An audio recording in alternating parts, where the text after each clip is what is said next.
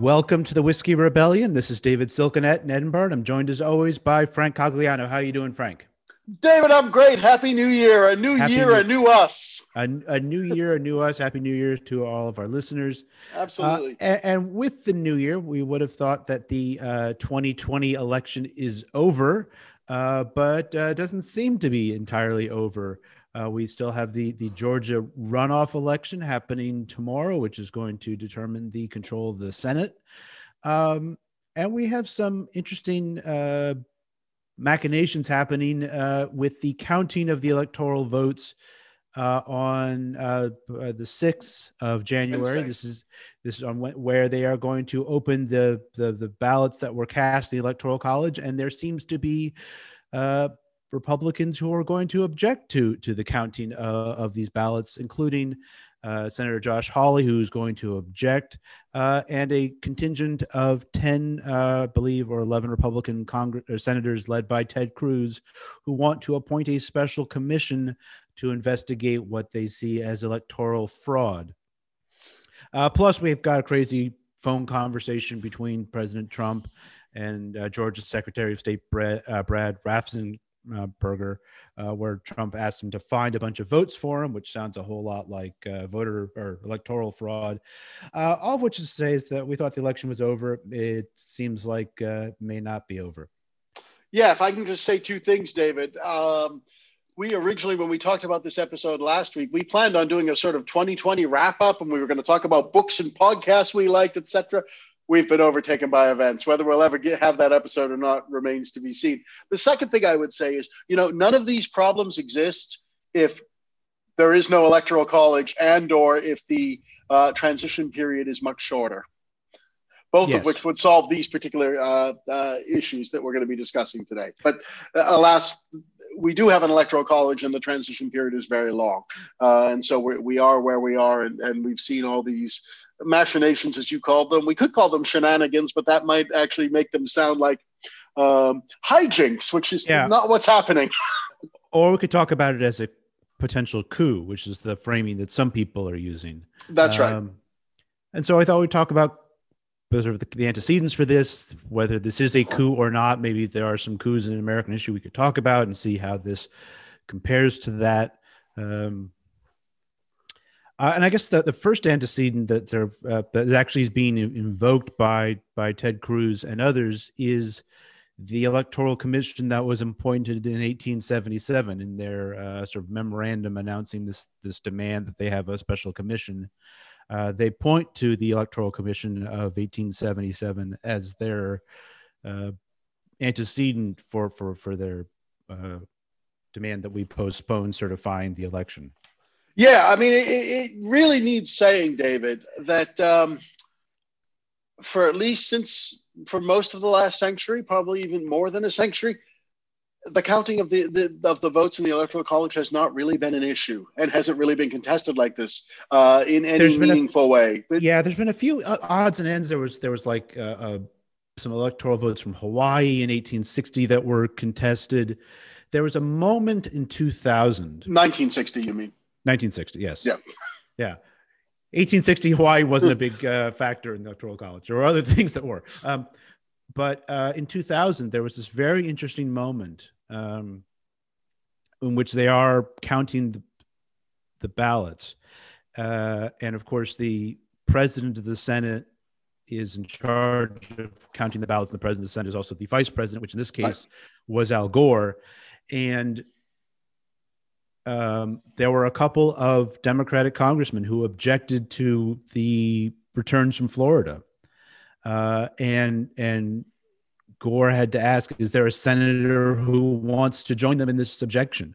Because they needed the law, and we'll talk about the law in a minute. The law requires both a member of the House and a member of the Senate to object, and no member of the Senate joined those two or three Democrats from the House who objected to the count from Florida. And Gore was obviously very interested in the results, but said, thank you, but we really don't need to do that. We're going to move on. So it was a very sort of bizarre moment. But yeah, other than that, like, it's not something that comes up, even though we have had a number of close elections. Yes, that's it. I mean, that is the overall point. And the fact that Ted Cruz and the others advocates of these actions, which we may see tomorrow on Wednesday rather, are invoking the election of 1876 and the Electoral Commission of 1877 is at the very least bizarre, because as we'll see in a moment, it's a very it's not an election you'd want to use as a precedent for anything, I suspect. But I want to really turn things over to you and give the floor to you, because you're the expert on the 19th century and particularly the Civil War era, and this is to some extent the end of. It's often taken as the end of Reconstruction. It's not really, as we know, but let's can you assume that we are. That our listeners and indeed your co-host are intelligent, yet perhaps not as well informed about the nuances of the 1876-77 election as you are. So talk us through it. What happened? What's going on in 1876? What leads to this electoral commission mess in 1877? Give us just a brief synopsis of what happens.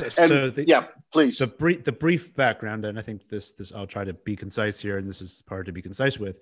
And so this is a slightly over a decade after the Civil War. And, Reconstruction was ultimately about how you put the country back together after the Civil War.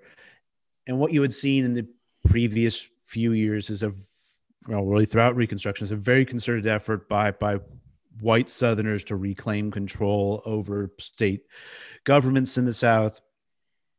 And they're doing so using a tremendous amount of violence, intimidation, electoral fraud, voter fraud, all kinds of stuff. In fact, you actually had coups in Reconstruction governments in the South in 1874 in Arkansas, in Louisiana, and Alabama, where people who lose elections are actually using violence to overthrow local governments, to overthrow state governments, to stuff ballot boxes, to do all kinds of things. And so, these, when we talk about sort of election fraud and voter fraud, these are times in which those things were actually real significant issues. And those all come to the fore in the election of 1876, which posits the Republican Rutherford B. Hayes versus Samuel Tilden. After the election happens, it looks as if Tilden you need 185 votes, electoral votes at the time. Tilden had 184, Hayes had 165, and there were 20 that were in dispute. From South Carolina, Florida, and Louisiana, there was also one vote in, I believe, Oregon that was in dispute. And that was for stupid reasons. But the ones in South Carolina, Florida, and Louisiana are the important ones, I guess. All three states, you've got competing sets of electors. You've got debates over who, voter fraud and tampering. Congress doesn't have a mechanism. The sort of mechanism we have now for evaluating things is actually a response to this. So they don't have that yet. The Democrats are in charge of the House at this point. Republicans are in charge of the Senate. They don't have a tool for figuring out which ballots or which electoral votes to count and which ones not to. And they end up creating this electoral commission that gets established at the very end of January of 1877.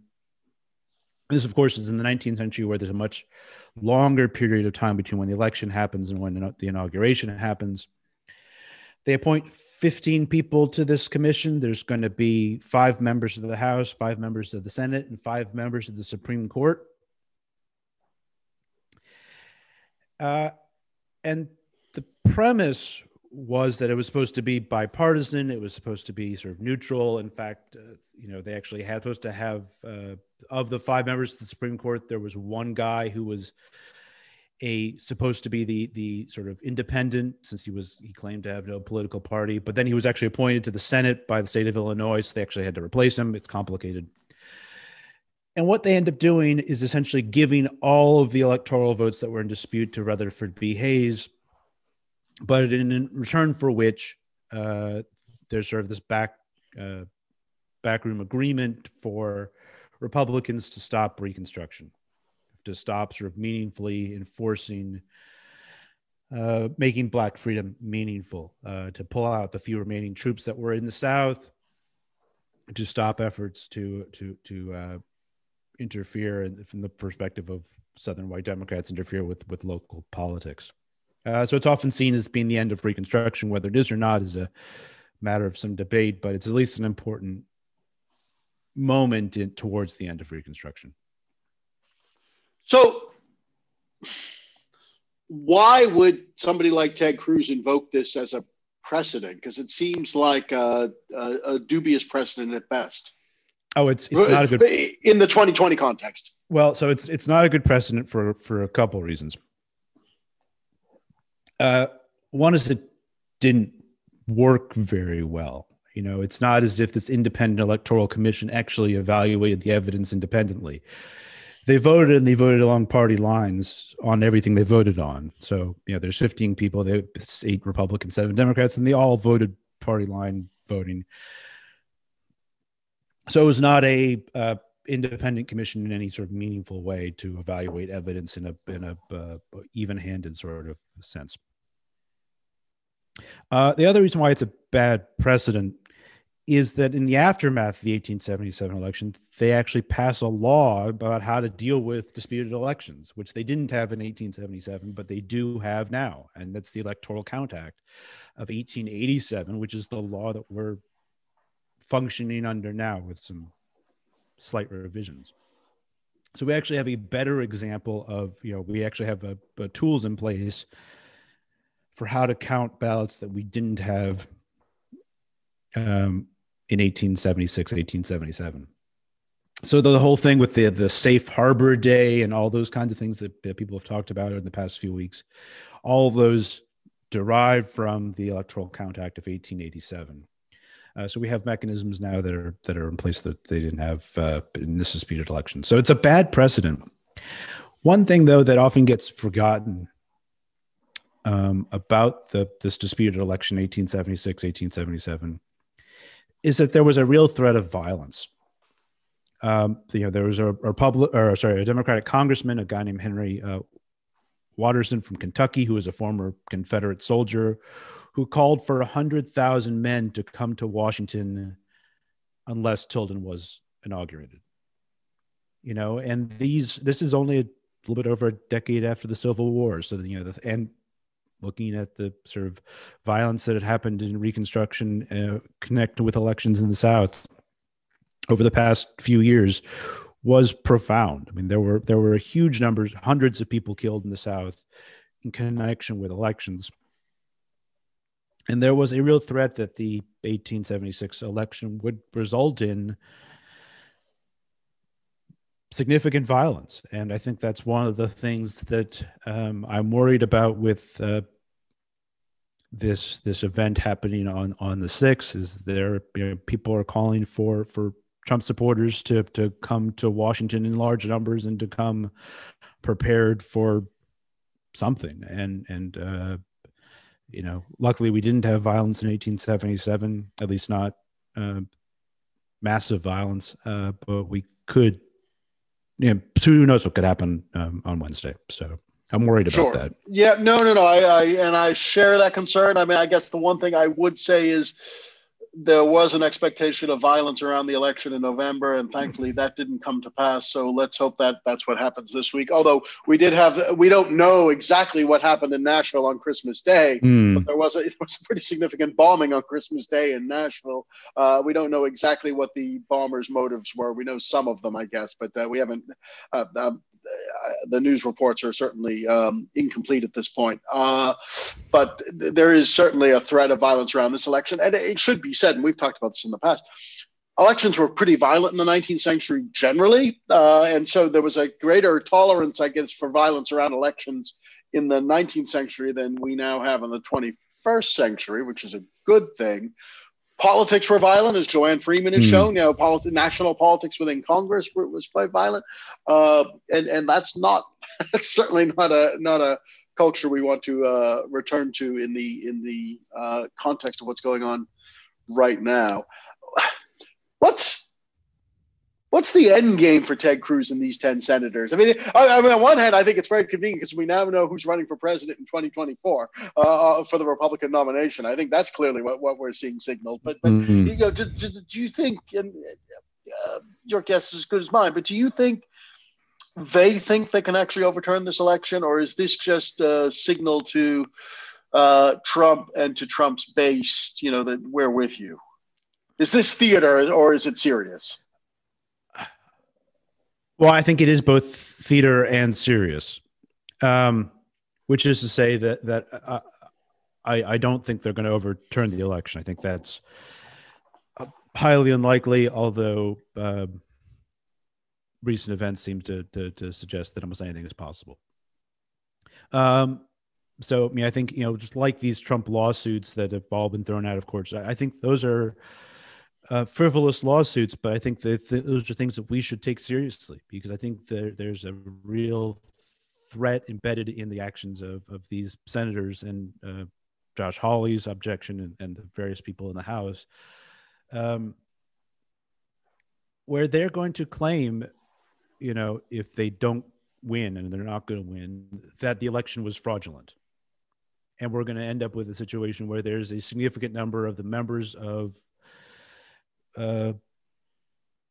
Congress don't see President Biden as a legitimate president, and a decent number of people in the country who think he is a fraudulent and a illegitimate president, and that's really deeply problematic for, you know, just this nature of American democracy. The whole thing only works if people think that the elections are legitimate and the people who are in office have the support of the majority of the people and were there legitimately. And if, you know, if this serves to further undercut the people's faith in government, that's a real problem. And obviously faith in government's not really very high right now. Not least, if I can interject quickly, yeah. David, you know, the Justice Department has already said this was the cleanest election in American history. It was a clean election carried out under adverse circumstances. This was actually an election that Americans should and could be proud of. But of course, this debate is, as you say, absolutely about whether it was fraudulent or not, because that accusation has been repeated so frequently. What do you think their motivations are? I mean, it's hard to get in Ted Cruz's head, but yeah, it is. I think, well, as I said, I think a lot of these people have ambitions to run for president themselves, and this is a way of seeking to win the affection of President Trump's base. Now, I think that's going to be a difficult thing to do, because if we've seen one thing in the past 5 years, is President Trump's hold on the Republican Party is considerable, but it's very much a cult of personality. So whether it will, I think the forces he's unleashed are going to be with us for a good long time. But whether they can be mobilized in the same way, if he's not the one doing the mobilizing, I'm skeptical about. But I think on one hand, each one of these individuals is sending a signal that they want to be the heir to Trump and Trumpism. The fact that 10 United States senators are signing up to this is worrying in and of itself. But I think that's what's going on here. I don't think they really think, nor do they necessarily even want the election to be overturned. I mean, to some extent, if you're Ted Cruz and you want to win the White House, you have a much better chance of doing so if you spend the next 4 years attacking President Biden and asserting that he's illegitimate than you do if by some miracle President Trump got a second term and, you know, was, you know, becoming gradually or steadily, you know, demented, sure. Or more demented, and that's not a good outcome for Ted Cruz, actually. So I don't think they actually want the election overturned. Having said that, the message they're sending to Trump's most fervent acolytes is, yes, this should be overturned, and it could be overturned. Now, I agree with you. I don't see that that's actually possible legally, but, you know, I'm not sure that that's the message that a lot of Trump supporters are getting. Again, I don't We don't know what the exact motivations of the national bomber on Christmas Day were, but there are people out there who are unstable who will be encouraged by some of this, and that's very, very worrying. So I think I agree with you. I mean, I think the prospects for President Biden's term are really, really dim, especially if the Democrats don't win control of the Senate and win those two Georgia seats tomorrow, and not least because it's not even that we're going to have opposition in the way that Mitch McConnell was determined to oppose everything that Barack Obama stood for. We're going to have a crisis of legitimacy for the next 4 years, and we're going to be arguing about this election for the next 4 years. And what's to go back to my original point, what's particularly kind of galling about that is that this election was pretty clean. It was carried out under adverse circumstances, and actually American voters and American public officials all did their jobs and did them responsibly in ways that were quite admirable in November, and that's being lost. Yeah. So is this a coup attempt? Because, I mean, that's the term that's been used for these various efforts by the Trump people to overthrow this election, whether it's in the courts or whatever is going to happen on Wednesday. Should we see this as a coup? I mean, it depends on how you define a coup, and I realize that you're not asking us to do that. I mean, strictly speaking, define a coup and then say strictly speaking, in modern history, coups normally involve a military intervention in the civil affairs and the civil government of a polity and overthrowing the government. I remember when I was an undergraduate, I had a friend who I suspect was a fascist from a certain country. You had a friend who was the fascist. Okay. Well, he was a fascist from a certain country in South America. And he I remember one night over beers, he was trying to make the case for, in my country, coups are a good thing because they can be reformist, and coups can be reformist depending on the government. But I've often thought of that guy in recent weeks, and so coups, strictly speaking, a coup in the modern in kind of contemporary parlance is usually a military overthrow of civilian government or a military intervention, and we don't see that. We don't see that, although there are elements of Trump has undoubtedly tried to kind of militarize the Justice Department or use paramilitaries at certain moments during the Black Lives Matter protests, for example. But we haven't seen any serious intervention by the U.S. military in this election, or any indication that the U.S. military is going to intervene and seek to overturn the election result. We haven't seen any of that, and that's to be welcomed. And I think so strictly speaking, I don't think this is a coup attempt. Is it an attempt to overthrow or reverse the election result? Absolutely. But they keep losing. Can you really have a coup if it's led by Rudy Giuliani and that drunk woman in Michigan? I mean, this is... Yeah, so I mean, I guess I embrace a broader definition of what a coup is, and here it's an effort to overthrow a legitimate government, and it can be violent, but it can also be. There's also ways in which you can have a coup that's a less violent, or the violence is more implied than explicit. And the fact that they're incompetent at it, I think, doesn't mean it's not a coup. It just means they're incompetent. But they've demonstrated their incompetence for the past 4 years, and that incompetence and with power is just as dangerous as. I mean, it's not as. Well, I don't know. It's still a coup, even if they're bad at it. No, but let me push back, David, because I think if we call everything a coup, every attempt to reverse the election a coup, it undermines and undervalues. It takes the impact away from that word, and there's a problem with that, because then the folks who are trying to reverse these election results will say, "Well, they said it was a coup. Clearly, this wasn't a coup." They're hysterical. They overreact, it's they're snowflakes. They overreact to everything. This wasn't what was happening. I think a coup, a narrower definition of a coup of the kind is tanks in the streets occupying. What happens in a coup? The army goes and they take over the TV and radio stations and they broadcast. General so and so is now in charge. That's not what's happening here. That's not what's happening here. At least not yet.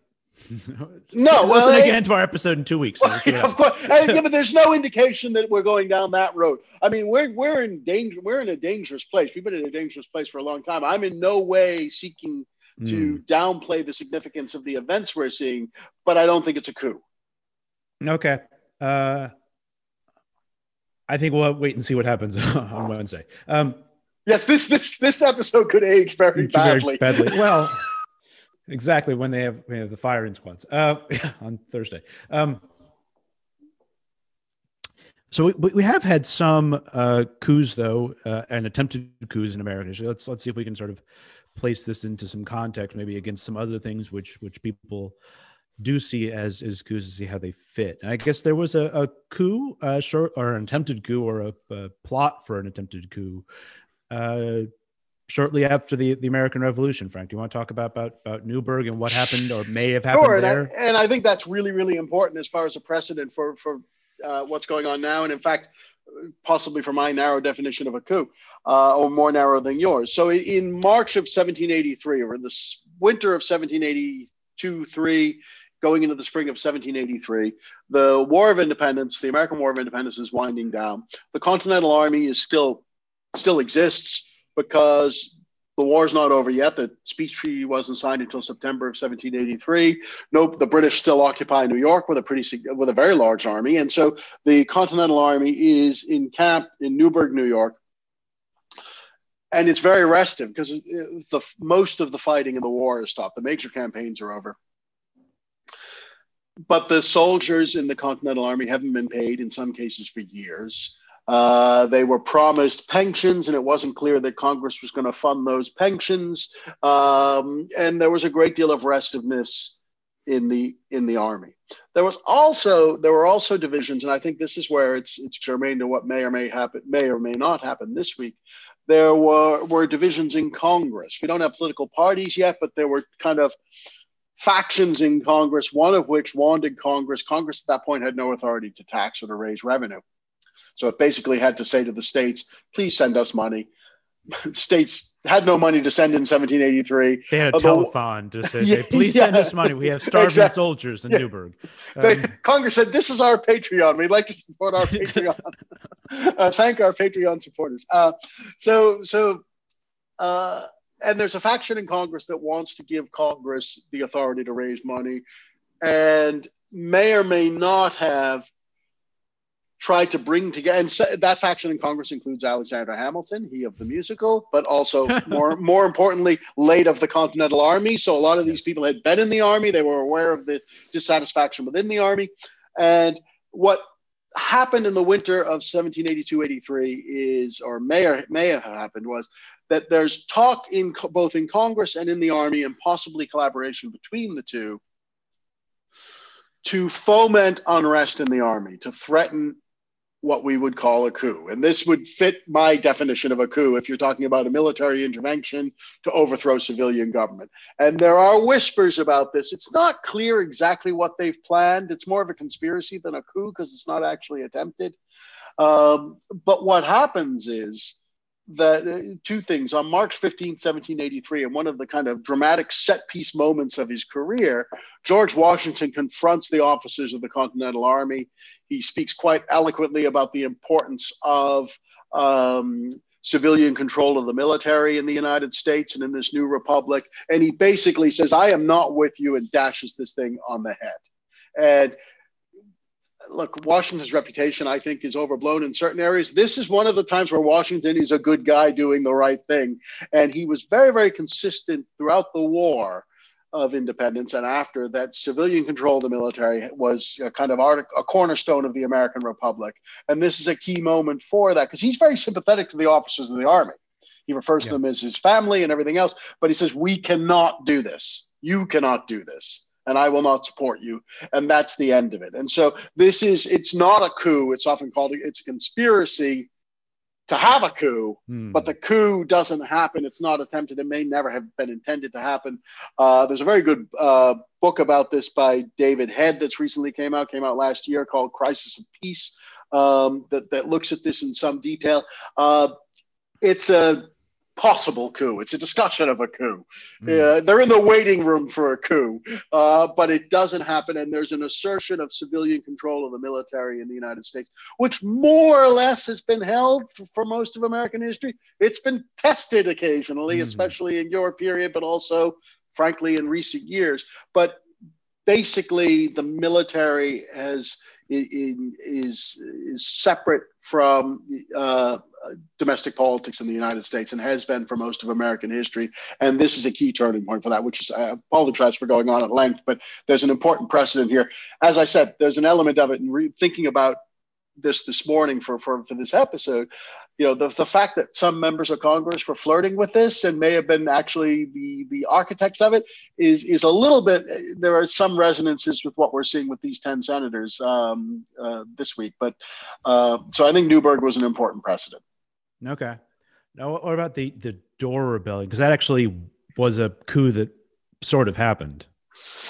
Well, the Dorr Rebellion, in fact, Lin-Manuel Miranda, who I'm sure is one of our listeners, if you're looking to write another musical of American history, the Dorr Rebellion would be a good thing. So the Dorr Rebellion happens in Rhode Island. In Rhode Island. It's huge big. In Rhode Island. Big in Rhode Island. My dad grew up in Rhode Island, so I've got a lot of sympathy. Rhode Island's a weird little state. So the Dorr Rebellion takes place in 1841 and 42.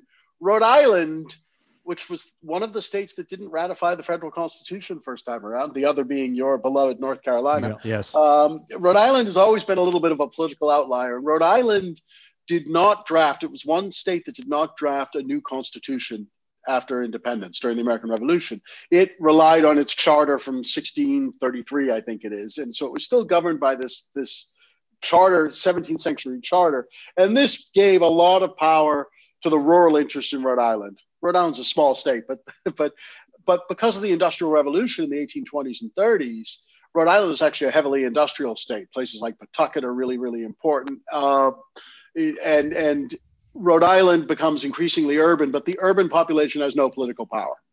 And the urban industrial middle class, led by this guy, I think is Thomas Wilson Dorr, foments a rebellion of sorts in 1841 and 42, demanding constitutional reform. So this is a case where the rebels, or the coup plotters, if we're calling this a coup, are the good guys, because they're actually saying, look, you can't give all this power and deny it to a small rural elite and deny the vote basically to this is after Jacksonian democracy. There's been so-called universal manhood suffrage, at least for white Americans, and none of that pertains in Rhode Island yet. And so the Dorr Rebellion is about creating a new constitution and expanding the franchise. It fails in the sense that the government, there are competing governments at one point in 1842 in Rhode Island, but that the charter government survives, but it eventually in 1843 creates a new constitution that does expand the franchise. And we don't have to belabor the details of this. So the Dorr Rebellion is an interesting, if we're going with this definition of a coup, it's a failed coup, but it wins in its overall objectives, I would say. Well, it does, but I mean, there is this moment in which where Dorr and his supporters, say, like, look, the Rhode Island government is illegitimate. The governor is illegitimate. The legislature is illegitimate. We are going to establish our own government, and we are the legitimate government of Rhode Island. Yeah, there are competing governments. That's and one thing I'm worried about in my sort of fever dreams at 4 a.m. is, one of the things that could happen in the aftermath of whatever happened on Wednesday is that Trump and his people say, look, I'm the legitimate president, and I'm going to reestablish the presidency in Mar-a-Lago or something. Now that's not going to happen, but we do have this sort of antecedent for rival governments, and this cause real problems. I mean, who do you pay your taxes to if there are two rival governments? Yeah, but I mean, historically, this has happened in other countries where you've actually had competing governments. I don't think that, again, I don't think that future Attorney General under the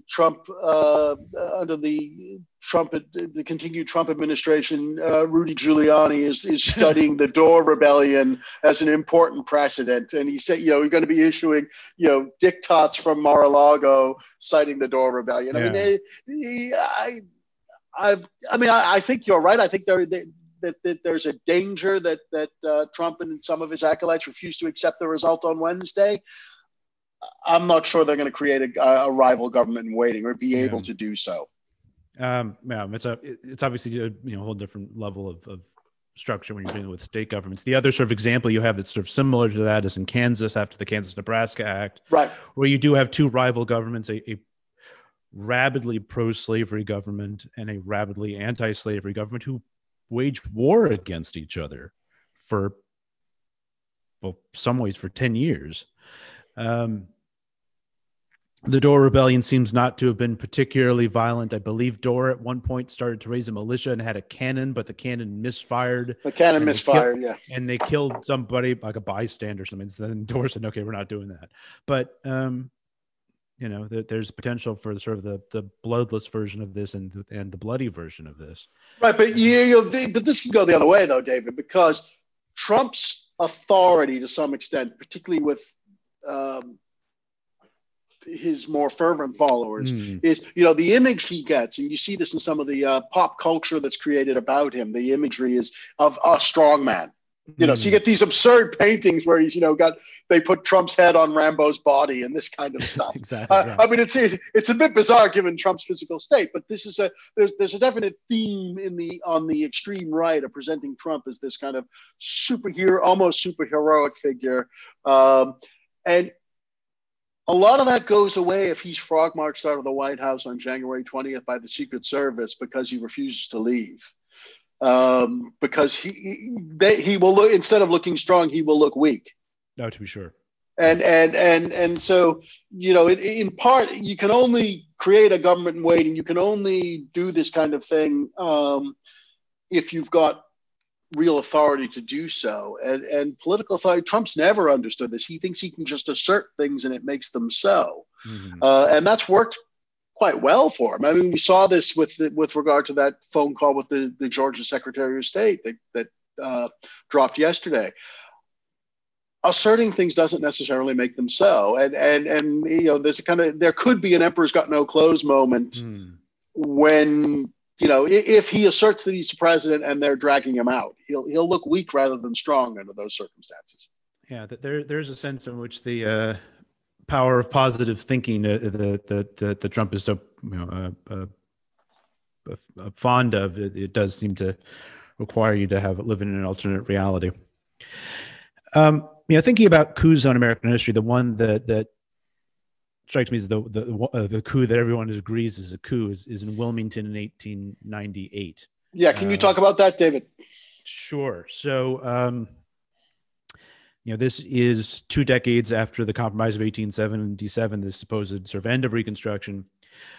But one thing people often don't sort of realize about the South in the late 19th century is that there remains a large number of even after Reconstruction, a large number of African Americans who can vote, a large number of African Americans who are holding office. And in North Carolina, the city of Wilmington, the largest city in the state at the time, was one of those places in which there was a Black majority and a large amount of Black political power. They were electing congressmen, Black congressmen from North Carolina. They were having Black local officials and what have you, and people in the state legislature. And what happens in Wilmington is part of a sort of a broader white supremacy campaign that's being waged across North Carolina and across the South.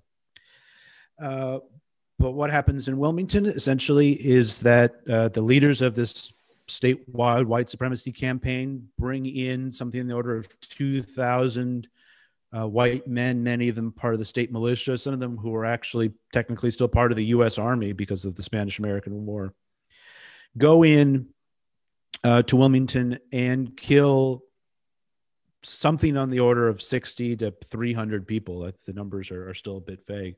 Overthrow the local government, install white Democrats, white supremacist white Democrats in local government in Wilmington, and in other parts. There's some similar mechanisms in other parts of the state.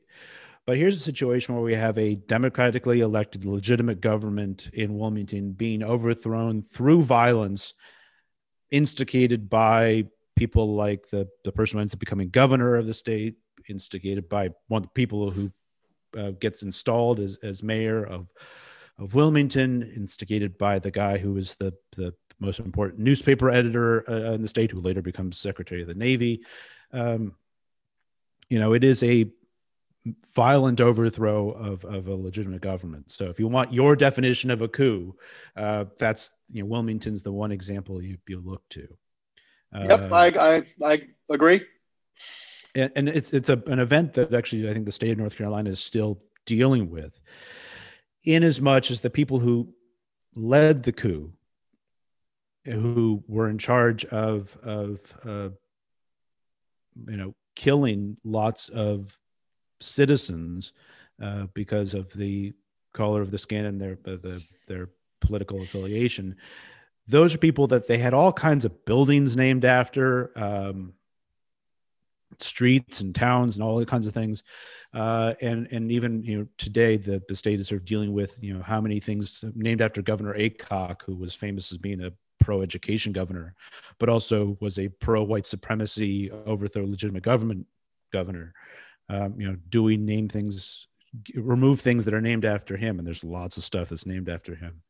The football stadium at UNC is named after a guy who was one of the people in charge of shooting people in the Wilmington riot. So massacre, call it whatever you want to.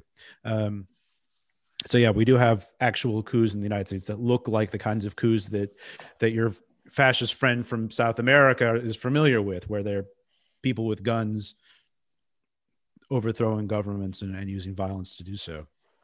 I'm hoping that doesn't happen on Wednesday, but we do have antecedents. The United States is not exempt from that kind of political machinations that we tend to associate with less functional democracies. Well, and arguably, secession was an attempted coup. Yes. Yeah, to be sure, right? And the American Revolution is an attempted coup, right? Like, so, I mean, the question is, no, you don't think you're so? Wrong. No, because they didn't overthrow George III's. George III remained in power for the next, for decades after that. So they overthrew a bunch of royal governors. Yes, but they were George. So they overthrew British rule. But not every change in government, even if it involves violence, is necessarily a coup. Sorry, this is a seminar topic that our listeners. But no, I would say that's whether it's a revolution or not, big debate about that. It's definitely a war for independence. But George III, the British government, was not overturned by the American Revolution, so that's not a coup. Or even okay. I guess we're getting into semantics here about definitions of what a coup is. But people who led the revolution of 1860, 1861 saw themselves as doing the same things that the people in the revolution did. Yes, but anyways. But okay, so we have Wednesday could be interesting, right? Okay, so we will see what happens, and our prognostication may be entirely incorrect, as borne out by events. But and hundreds of previous episodes. Yeah, well, exactly. But I think this doesn't bode, whatever happens on Wednesday, it doesn't sort of bode well for the sort of state of the American polity in terms of people's faith in government and in democratic procedures and in the rule of law. So no, my bigger concern is not. I don't believe that on January 21st, Donald Trump will still be president. I believe that Joe. I agree. But the consequences of this prolonged period of graceless plotting to overturn the election will be quite significant in terms of the long-term damage to the body politic in the United States. It will fatally undermine and hamper the Biden administration, I fear. I think the consequences of this are quite severe. I don't believe that Donald Trump will succeed in holding on to the presidency. I agree with you there. All right. Time for last drops, Frank. What you got? Well, speaking of January, the Yes, inauguration. exactly. I was trying to make a good transition there. Thank you. We at the School of History, Classics, and Archaeology at the University of Edinburgh are hosting an event. It's the Fennel Forum, which will bring together. We have the most high-profile lecture we have every year in history at Edinburgh is called the Fennel Lecture, and the Fennel Forum will bring together a couple of our former lecturers, Patrick Griffin from Notre Dame and Joanne Freeman from Yale, who each delivered the Fennel Lecture in recent years, with Laura Belmonte, a historian from Virginia Tech, and they are going to discuss the inauguration of President Biden, the events of the next few weeks, I think, but up until the inauguration, and they'll be discussing the end of the Trump presidency and the beginning of the Biden presidency, and trying to provide some historic context for these events. The event's going to be moderated by Alan Little, a history graduate of the University of the BBC, and it should be very, very exciting and interesting. These are all very, very good public speakers, and it should be an excellent event. And we will share the details. It's going to be open to the public, and we will share the details about with the relevant links and so on the show page. But I want to promote the Fennel Forum. It's 8 p.m. GMT, so it'll be 3 o'clock on the East Coast in the United States, noon on the West Coast, 8 p.m. here in the UK on January 20th. President Biden should have been inaugurated at that point and given his inaugural address, and they should have a lot to talk about. Yeah, and they're not going to be having any inauguration balls this year, so maybe President Biden can tune in to watch. That's right, and they'll be taking questions as well from the public. Great. So please tune in for that. Well, the Fennel lectures have often been overwhelmingly popular. We've had to turn people away where we didn't have enough rooms in the seats in the room for everyone who wanted to attend these great lectures. So I guess in the virtual format, we can have an infinitely sized room for people to attend. So that's right. Yeah. So please join us on January 20th. David, what's your last drop? Well, I just wanted to point people to a story that was posted on Twitter, but there's been some news coverage of it too, by our friend Jackie Antonovich, who's a historian of medicine at Muhlenberg College. She just bought a old farmhouse from the mid 19th century and has been finding all kinds of historical odds and ends in her house as she's been moving in and setting up. And she discovered they have a stone fireplace there. They found a box in the very back of the stone fireplace. And she was like, as a good historian detective, was curious about what this box is, covered in a layer of dust. And the box on the cover, once she got the dust off, says "First aid for gas casualties only." And as a historian of medicine, finding a box from World War II that says "for gas casualties only" sort of struck her interest. What's inside the box, though, I'm going to leave a mystery, but it's an exciting story about what she found when she opened up the box. And I'll share the link so people can find out for themselves what the mystery inside the box was. But it's a great little story about the kinds of stuff that people think we historians do, where we find things in dusty basements and attics, or in the back of stone fireplaces, of boxes of buried treasures, which doesn't happen much, but apparently it happens sometimes. Yeah. Do you remember, David, a year or so back, there was a popular meme on social media, this is my job. This is what my mother thinks I do. This is what I actually do. So this is, in this story, Jackie Antonovich is doing what people think historians do, but we rarely do. We rarely discover hidden sources. Yes. Well, it's good that she bought the house and not somebody else, given what's in the box. But it's an interesting story, so I refer to that to our listeners. Absolutely. Great. Until next week, Frank. Cheers. Cheers.